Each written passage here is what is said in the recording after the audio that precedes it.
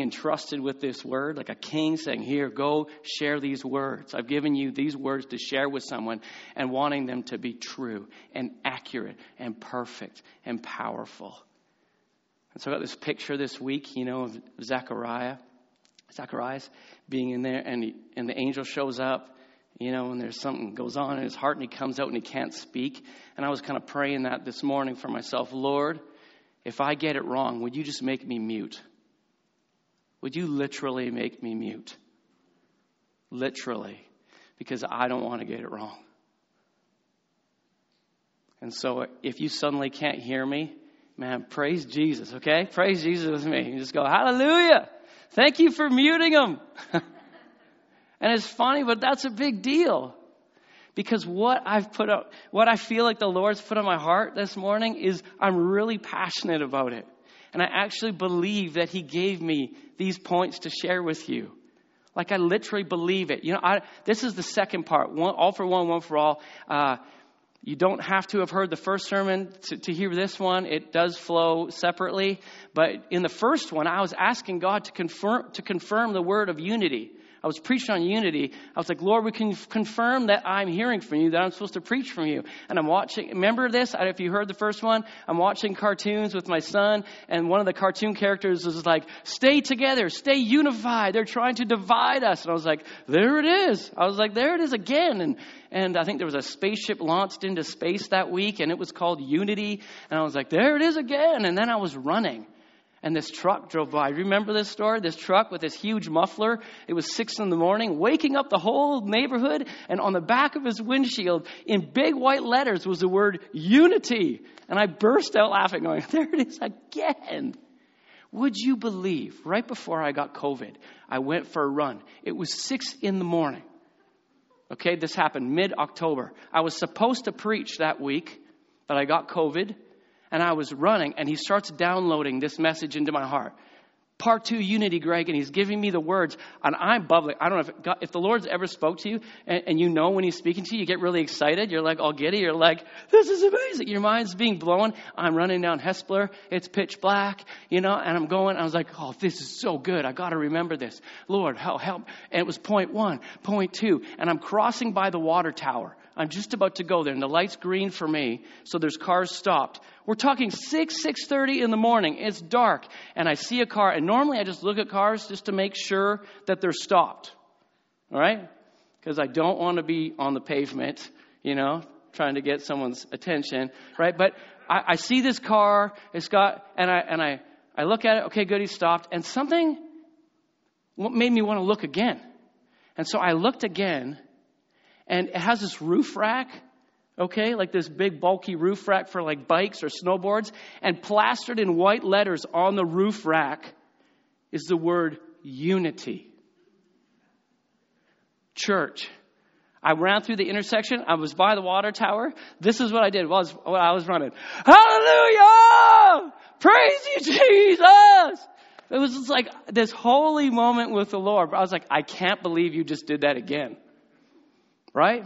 I can't believe it. And so I was telling my son this, and he's like, Dad, you know that's kind of like this brand, right? Like, and I thought to myself, I don't care, son. Because I've only seen that brand twice. And both times was in the middle of a conversation with the King of Kings about unity. Okay? So that's just a confession. Apparently it's a brand. But I've only seen it twice. I have seen it one other time. So I really believe that what I'm sharing today is the Lord. And I want to get it right. Because I believe he wants to share it with us this morning. And I'm super excited to do it. But humbled and cautious at the same time. So I quickly want to recap. Oh, that's small. I really want to recap where we started with the scripture references, John 17:20-23. I do not ask for these only, but also for those who will believe in me through the word, that they may all be one, just as you, Father, are in me and I in you, and they also may be in us, so that, big word, okay, so that the world may believe that you sent me. That's a big so what, so that that the glory you have given me, I have given to them, that they may be one. Praise Jesus, unity, even as we are one. I in them, you in me, that they may be perfectly one. Here it is, so that the world may know that you sent me and loved them, even as even as you loved me. Point one we talked about was the Trinity is all about being one. It was individually demonstrated by God the Father. It was demonstrated by Jesus Christ, right? It was demonstrated by the Holy Spirit that came to testify to the rest of the Trinity. They were one. They said the same things. Jesus only did what the Father asked him to do. Okay? God the Father created us in his image. Let us create man in our image. We talked about that. We talked about there is power in being one. Man, Pentecost, what a glory. It says they were all together in one place, the same heart. The fire of God fell. Man, there was power. We talked about where two or more are gathered, right? There I am, right? We talked about man, he could have said 10 or 12 where 50 or more are gathered. He could have made the stipulations a little harder, but he's like, no, I want to be with you. I want my power to come. So just 2. Is there a smaller number of people that could be together to have Christ come? We talked about there's commanded blessing in being one. Psalm 133.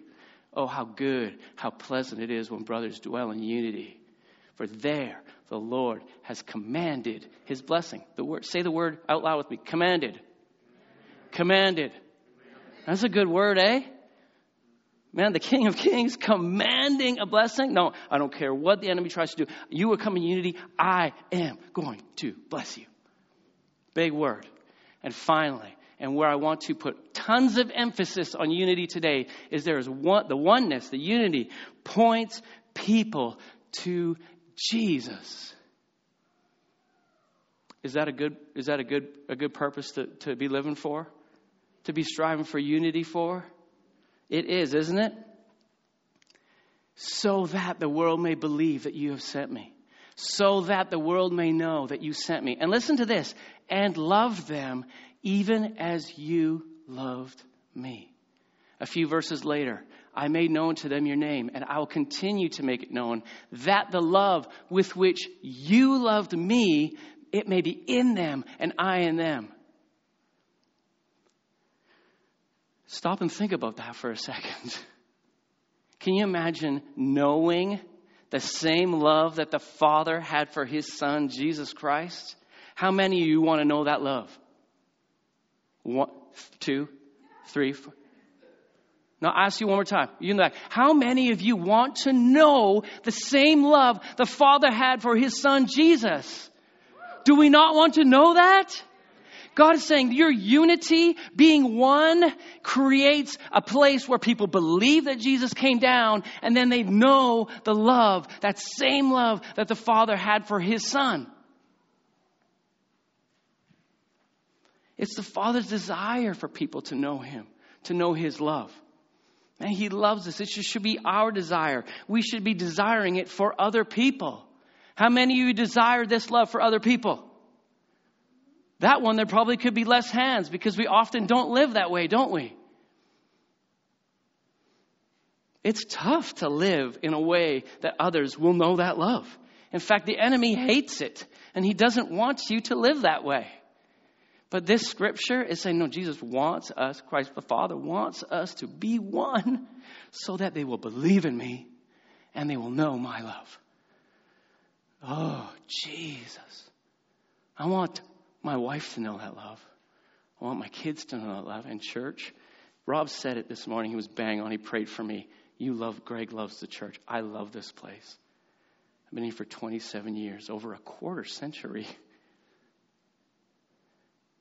When you say that, it's kind of like weird, quarter century. But I was thinking about this, and I was thinking about, I don't live this way. I often live this way. Right? My life is the white area. This is what I'm on the planet for. Me, what I can get, what I can grow, what I can do. Right? And the black area is, can you read? If you think I'm upset, I'm not. I'm squinting to try to read, okay? So, so just to let you know, I'm actually quite happy. But if I'm reading, it's not because I'm grumpy. My glasses are in my bag. I don't know why they're there. Anyways, we live like this. We live like this.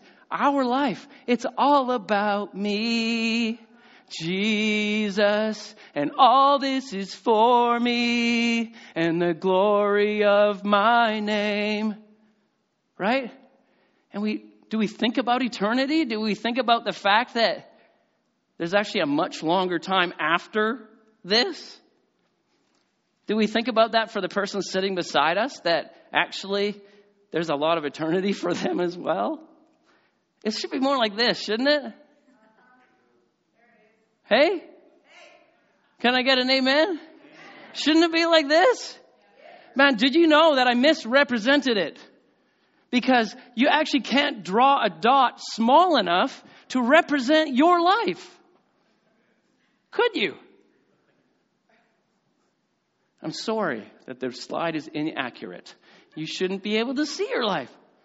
Because the Bible says our 70, 80, 90 years, it's like a vapor. It's like a breath. It just goes. And then it's eternity, eternity, eternity, eternity. And it's going to be eternity in one place or another. For everyone. Amen? That's a sobering thought, isn't it? It's a really sobering thought. And so, Christ calls us to a oneness that will produce so that people will believe that you have sent me, Father, and they will know my love. They will know my love. And so 3 points this morning. None of them are easy, but all of them are magnificently powerful when done for the glory of God. 3 points that I believe Christ modeled for us. Number 1, live a life motivated by worship. I want you all to stand with me right now. If you're sitting at home, could you please do this as well? Can you stand with me this morning? You guys are just going to do a little exercise. I want you to repeat after me, okay? Thank you, Jesus. Thank you for saving me. Thank you for saving the person next to me. Think about these words, okay? Thank you for adopting the person next to me. Thank you for paying their debt. Cleansing them from sin. Giving them a hope. Giving them a future. Thank you for the person next to me. Father, thank you for saving me. For giving me your Spirit. Good gifts. A hope. A future. Talents. Provision. Health. Family. How many of you, while we were doing that, thought about the fact you were offended with the person next to you? Raise your hand. How many of you thought of anything that anyone you were offended at or angry with while we were doing that?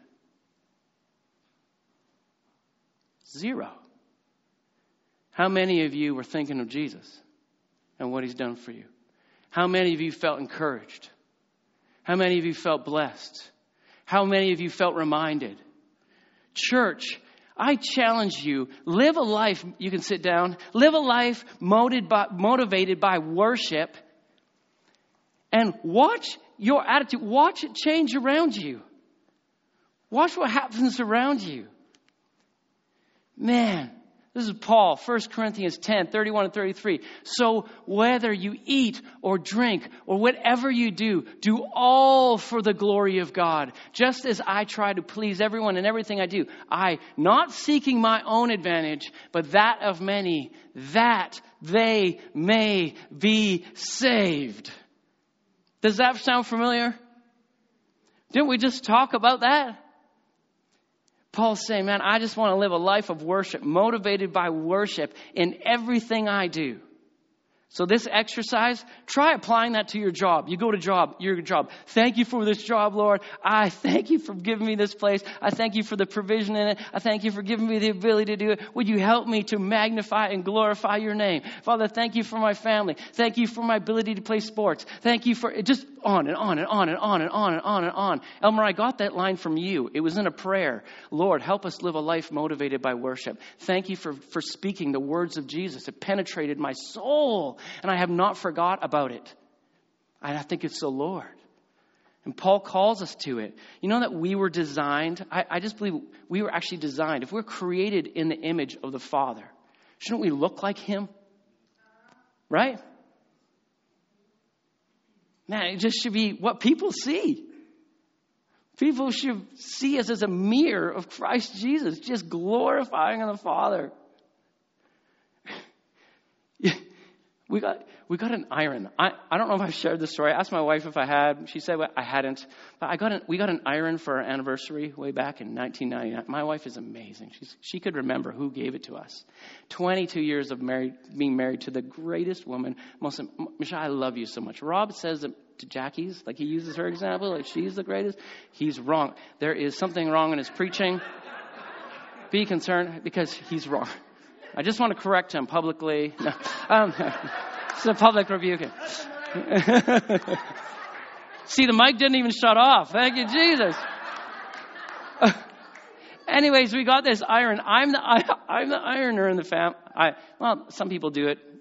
They need lessons. But I love to iron. For years, I've been using this iron that we got for our wedding. And I'm doing it, and it's just, I'm thinking this is an iron. This is what it's supposed to do. It's supposed to take half an hour for a shirt, right? And finally, the cord, after multiple uses, became dangerous to use. Not just to burn yourself, but you could electrocute yourself. So I had to get a new iron. So I went to Canadian Tire. I'm like, what do I get, right? And I got this glorious iron that you actually put water in it, and it steams.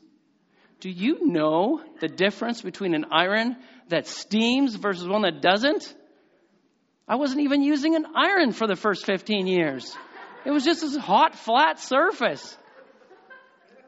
Oh, my word. It's like the wrinkles flee from my shirt. They see the iron coming. They're just like, woo! Man, a Christian that doesn't glorify God is like an iron that doesn't steam. Man, you start glorifying God, the enemy will flee from you. It's like things get right. Crinkles and uncomfortableness and this and that, man, they just go away as you live this life of Jesus. I just want to make you look magnificently glorious. Try being offended. Just try. Man.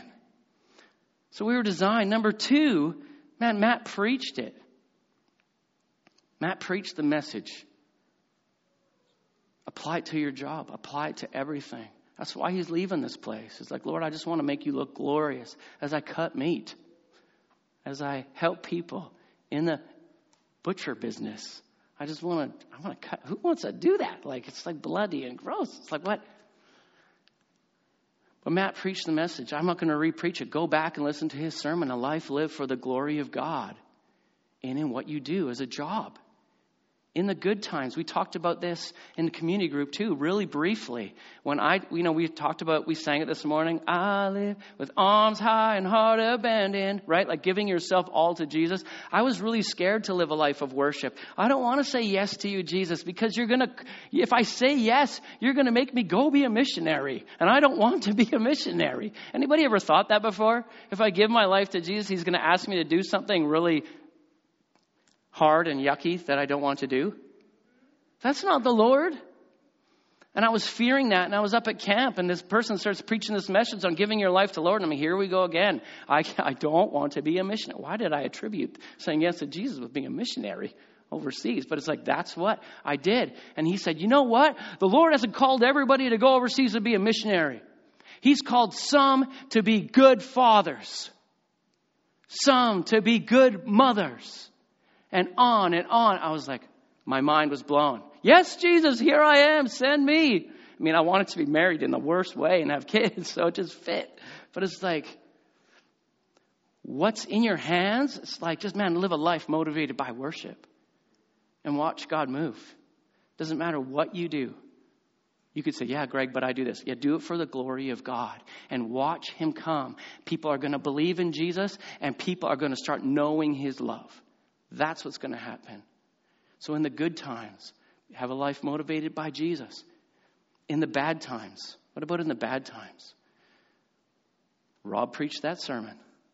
I'm just reminding you of sermons that have been preached over the summer. That's what happens when you have a 2-part series and you wait 3 months in between. It gets preached. Like, while you're waiting to share yours. But the Lord said, no. You just be faithful to tell people what I said. That's humbly coming to church, right? It's like, I've heard, you can come to church and go, oh, I've heard this message before, and shut off.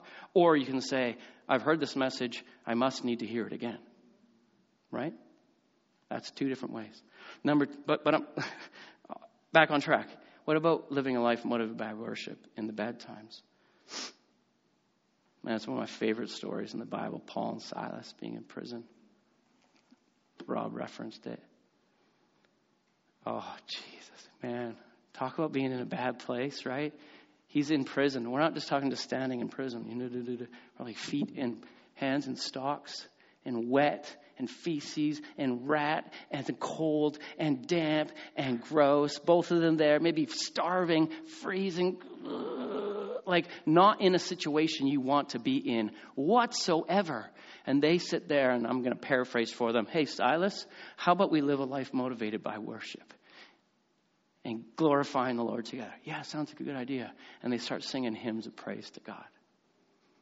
We're just going to worship you in this place. And you know what happened? Man, chains started falling off people. Prison doors started flying open. The jailer falls to his knees, gives his life to Jesus. He believes. Right? That ramification of living life worship, man, he puts his trust in Jesus. Not only that, it says he goes home. His whole family was saved and baptized. Why? Because Paul and Silas say, man, I'm going to live a life motivated by worship, motivated by making my Father look glorious. And it doesn't care. It doesn't matter what circumstance I'm in. It doesn't matter if it's good. It doesn't matter if it's bad. I'm not going to seek my own advantage. I'm going to seek the advantage of others. And it was other people's chains that got broken, like set free. Do you get that? It wasn't their own. Right? It was just like this others mentality, this glorious mindset. People around them started to get set free.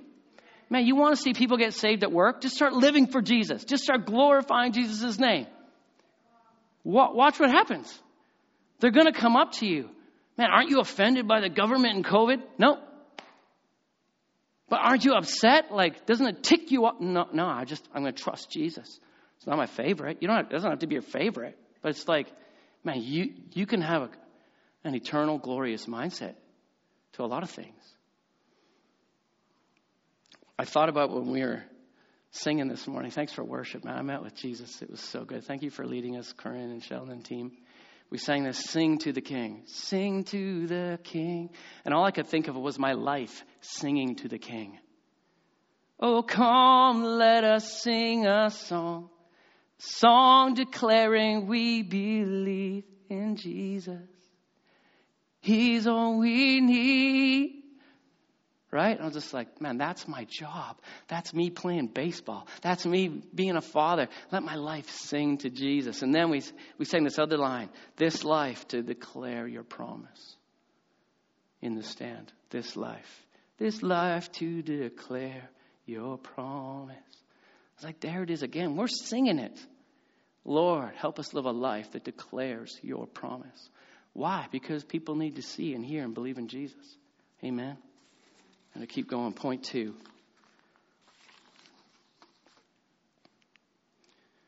Church, can we ask the Lord to help us be champions of forgiveness?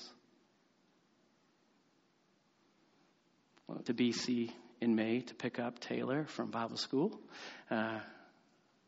Driving across the prairies and worshiping. That was like a once in a marriage thing where you do that without your 6 kids and your wife. And And it's such a fun trip because I got to play. I have like Apple Music, and I hit loved, my loved list. So when I listen to an album, I hit loved and I hit random. So I started in Steinbach. I just hit play, random, loved list. Okay. And I got to Regina, and it was still going. And I was like, wow, my love list is still going. This is like, it didn't end. It was all never repeats. I got to Calgary, and it was still going. Did you know that my love list, in my iTunes went all the way to the interior of BC before it was done? I was like, praise Jesus. So if you want to know what kind of music I listen to, there you go. It was praise and worship for the most part. But anyways, I went to BC, and I sit down with my dad and my stepmom at this restaurant, and we're surrounded by plexiglass. Kind of feels like you're in an institution or something, but you're outdoors, and it's really weird. But we start having this conversation about a family member.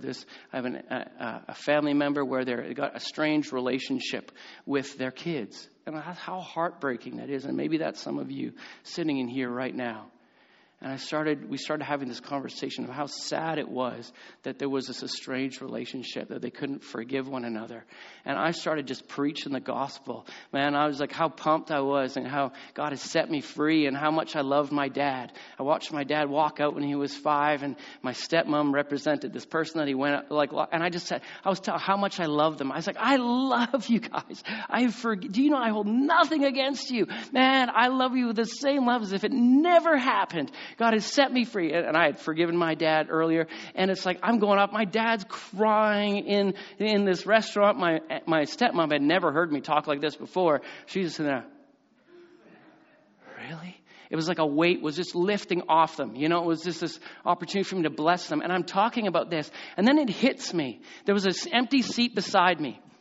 It was totally empty. Right? And it hits me. Oh, man, come on. And it hits me. And I said this thing, and I believe it was this God moment. I said, and we were talking about forgiveness and the power of forgiveness and how much he loves us. I said, did you know that if Jesus was sitting right beside me, if Jesus was right here, my dad, my stepmom, if Jesus was right here, do you think there's anything we could say, any discussion we could have where Jesus would be like, yeah, I'm with you. You don't need to forgive that person. I totally get it. That makes sense. Can you imagine Jesus ever saying that? When I was thinking of this illustration, I was thinking of my trip to Mexico, and I was walking with one of the team members, and they had a cross with Jesus on it. And this Mexican in Tijuana comes up to him and says, No. Jesus is not on the cross anymore. But so the cross probably wouldn't say it. He would say something like, Jesus isn't here. But for the point of the illustration, do you think there's anything that you can think of right now that Jesus would be on your side? He would give you a high five, shake your hand, put his arm around you and say, yeah, I'm with you. You don't need to forgive that person.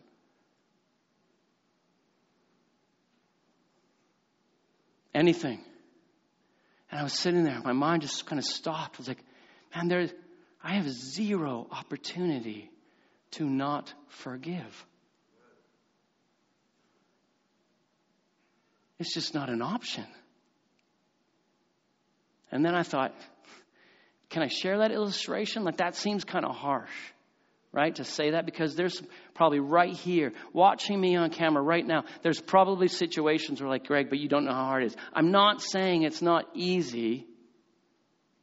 I'm not saying it is easy. But from a biblical perspective, if I want to relay a message accurately today to you, this word of God, I would say, Jesus would say, man, there's nothing he would join you with in not forgiving.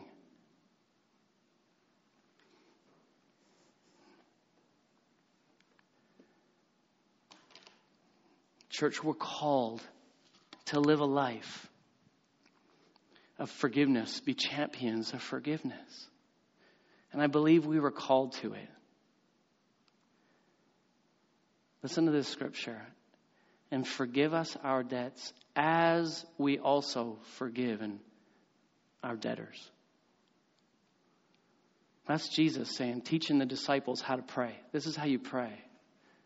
A little bit further a couple verses later, he says, for if you forgive others their trespasses, your heavenly Father will also forgive you. But if you do not forgive others their trespasses, neither will your Father forgive you. Doesn't it sound like there's like this participation that the Lord asks us to walk in? It's like seems like there's something attached to our heart to love and forgive and strive for unity with those around us, that we can actually keep ourselves from walking in the forgiveness of the Father if we harbor unforgiveness against others. Am I wrong in thinking that? I don't think so. I think we're called to be champions of forgiveness. I think it's modeled by Jesus himself. I think of Colossians 3:13. If anyone has a complaint against another, forgiving each other as the Lord has forgiven you, so also you must forgive. Church, we're called to forgive each other. How? As Christ forgave us. That is an all-out, I don't care what it feels like, I am forgiving my brother or sister or father, whatever situation, isn't it? Did Jesus stop at anything to forgive you? No, there wasn't a length he went to, was it? And what stops us from forgiving? It's modeled for us. And I just had this question. It was modeled. Jesus modeled forgiveness. He modeled what it would look like. Man, what stops me from forgiving someone? I got to drive all the way across town. I don't know if they really deserve it. I'm going to look weak. I don't want to. You fill in the blank. What stops you from forgiving someone? I mean, when it comes to following Jesus' example, you can't even say they haven't asked for forgiveness. Can you? While we were yet sinners, Christ died for us. I mean, we did nothing to say sorry. We did nothing to earn him going to the cross and making a way for us to walk in wholeness of relationship with him, did he? And I was just impacted by two examples of this modeling. Jesus said, Father, forgive them, for they know not what they do. Can someone tell me when Jesus said these words? On the cross. Jesus said these words on the cross, pierced to a cross, hanging there in pain and agony and discomfort and shame and humiliation. And what is at the forefront of his mind? What is right here in front of him? Father, forgive them. Forgive them. At that point, that's what Jesus is thinking. Now, what stops me from forgiving people? And I was deeply challenged by this thought.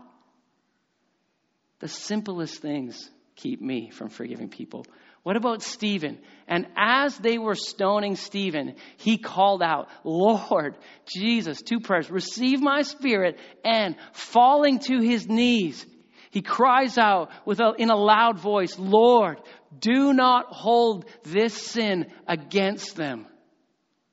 Can you imagine stones being pelted at you, like crushing you, hammering you, the pain, the torture, the agony? And this is what Stephen says before he ascends to be with his Father. This is what he's thinking of. Not revenge, not malice, not anger. Father, forgive them. Do not hold this sin against them.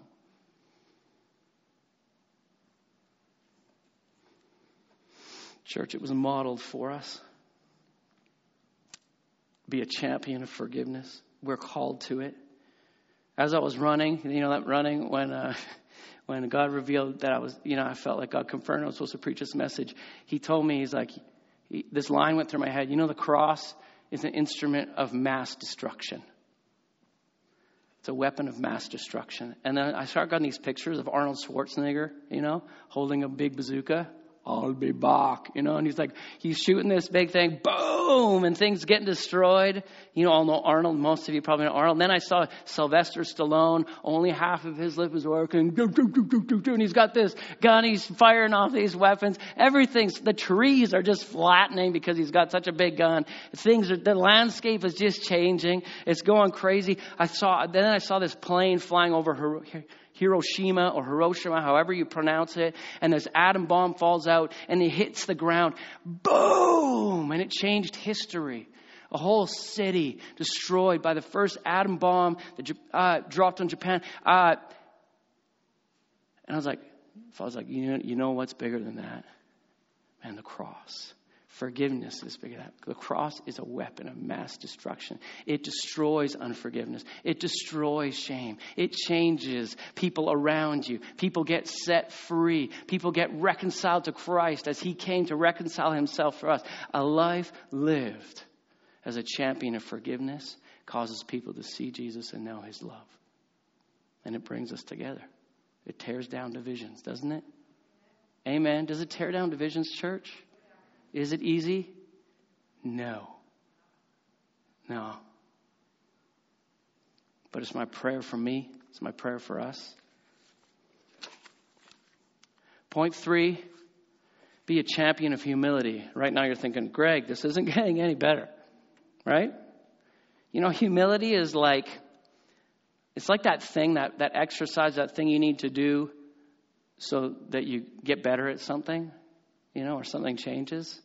I think Rob was joking about exercise, like that's not his thing, or weight training or whatever. But I was talking to my father-in-law this week. He's recovering from hip surgery, so you can pray for him if the Lord brings him to mind. But he had this drink, right? He's like, this is a drink I'm supposed to drink. He's like, smell this. And that's never a good thing, right? Your father will know because it doesn't smell like Jesus, right? Like it's not going to be this sweet aroma of glory. So I smell it and instantly my face is like, I'm like, you're going to put that in you?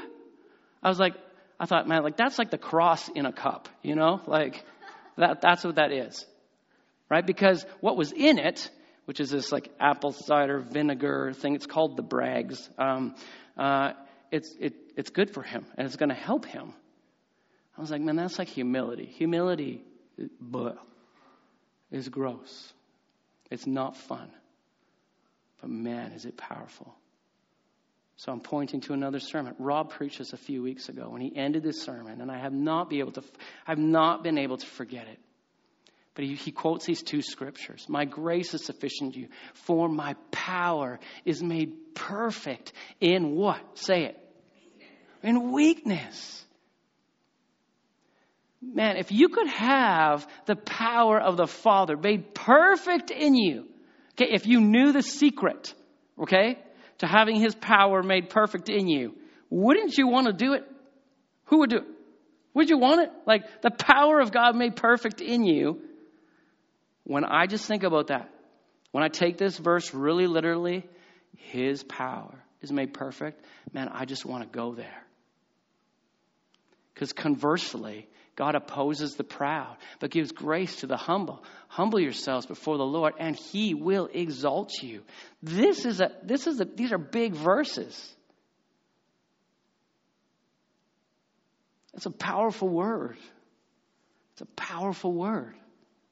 Be it a champion of humility. And so recently the Lord, took me as I'm walking through this season, this fall. It's been great opportunities for me to practice humility. And the Lord just took me back to the Garden of Gethsemane, church.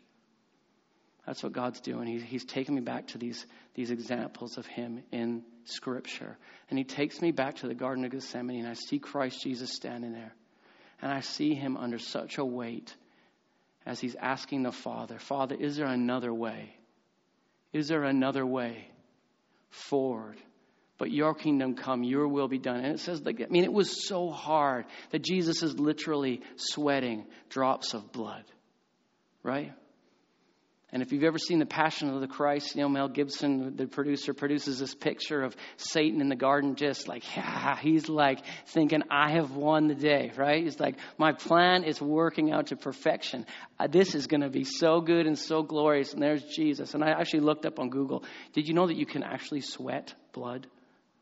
Like that legitimately happens. But you have Jesus sitting here and he is sweating blood and he is talking to the Father and he's saying, yes, your kingdom come to this path of humility. Man, it was difficult. And you know what happens next. The disciple, Judas comes with his band of angry men, right? And Peter's there with him and they come up to get him. And Peter hauls out his sword and he goes after it and he cuts off the soldier's ear and Jesus stops him. He takes that ear, he picks it up, and he puts it back on that and says, Peter, are you trying to tell me that I shouldn't drink this cup? Are you trying to tell me that I shouldn't follow the Father's plan for me and drink this cup? No. Get behind me. This path of humility, this joy set before me to endure the cross, which was an instrument of shame. This is where I'm going. He had every ability, every right to defend himself. Didn't he? And he could have stopped it like this. Could have changed that situation like this. But he says, yes, Jesus, I'm going to walk this out. Man, he walked a path of humility. His friends gave way in humbling abandonment, didn't they? His reputation gave way in humbling mockery. His decency gave way in humbling nakedness. His comfort gave way in humbling torture. And his glorious dignity gave way to utterly undignified pain and screaming and torture on the cross. This is what Jesus said yes to. This is the path I'm going to. I am walking this out. Why? So that God's power is going to be made perfect in me. And the most glorious thing that's ever happened in all of history, the most glorious thing that ever happened in history. There will never be anything like it. It is the best thing that ever happened was that Christ Jesus would say yes to the Father in humbling death, in a weak, humilifying way. And what happened? God's power came. People came out of the dead. People got saved. People got set free. The Holy Spirit came. He adopted you as his sons and his daughters. You got an eternity of perfect, glorious, eternal inheritance. A weight of glory beyond all comparison. Can anybody say amen? This was the path of humility that Jesus Christ followed to the cross. And he invites us to pick up our cross. I think of that scripture now. When we're invited to pick up our cross and follow Jesus.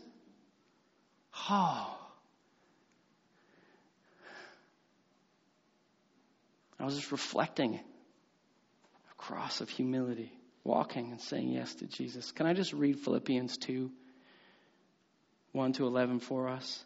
So if there's any encouragement in Christ, any comfort from love, any participation in the Spirit, any affection and sympathy, complete my joy by being of the same mind, having the same love, being in full accord, being in one mind, church, being together.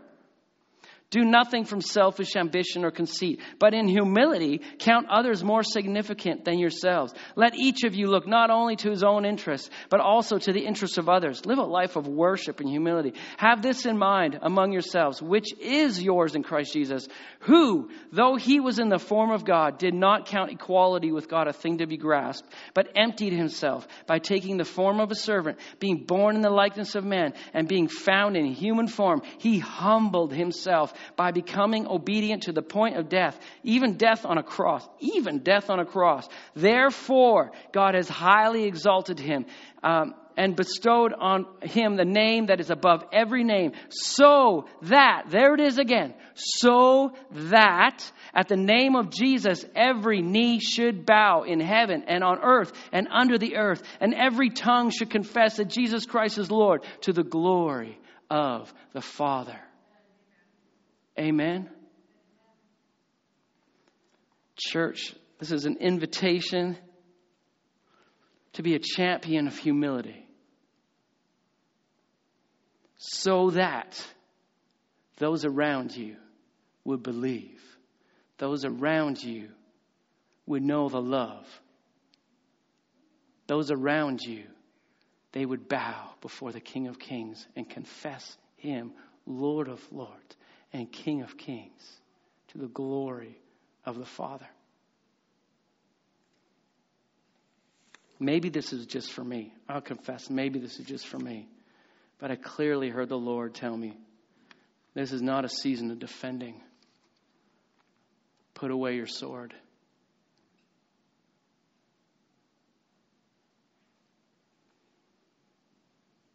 I heard those words really clear.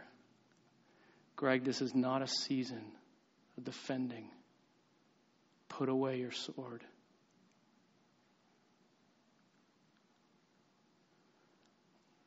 Church, there's cups we're being asked to drink.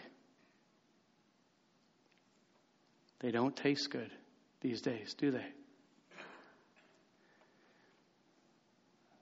But I'm convinced, I'm just so convinced right now, that if my posture is worship and glorifying the Father and emulating him in a life of forgiveness, I mean radical forgiveness, and choosing humility over pride, a posture that he tells me, man, I'm going to see his power made perfect rather than being opposed by him. And I so want to see the power of the gospel manifested in my life. And it's hard. It's hard. Church, I love you. I love each and every one of you. And so Lord willing, I'm not saying this in arrogance or in any kind of like, this is easy. But man, I want to lead us here in love and grace and mercy, enduring with patience and kindness, challenging us, encouraging us to look to Jesus, the author and perfecter of our salvation. Why? So that people get saved. Amen? So that people get saved.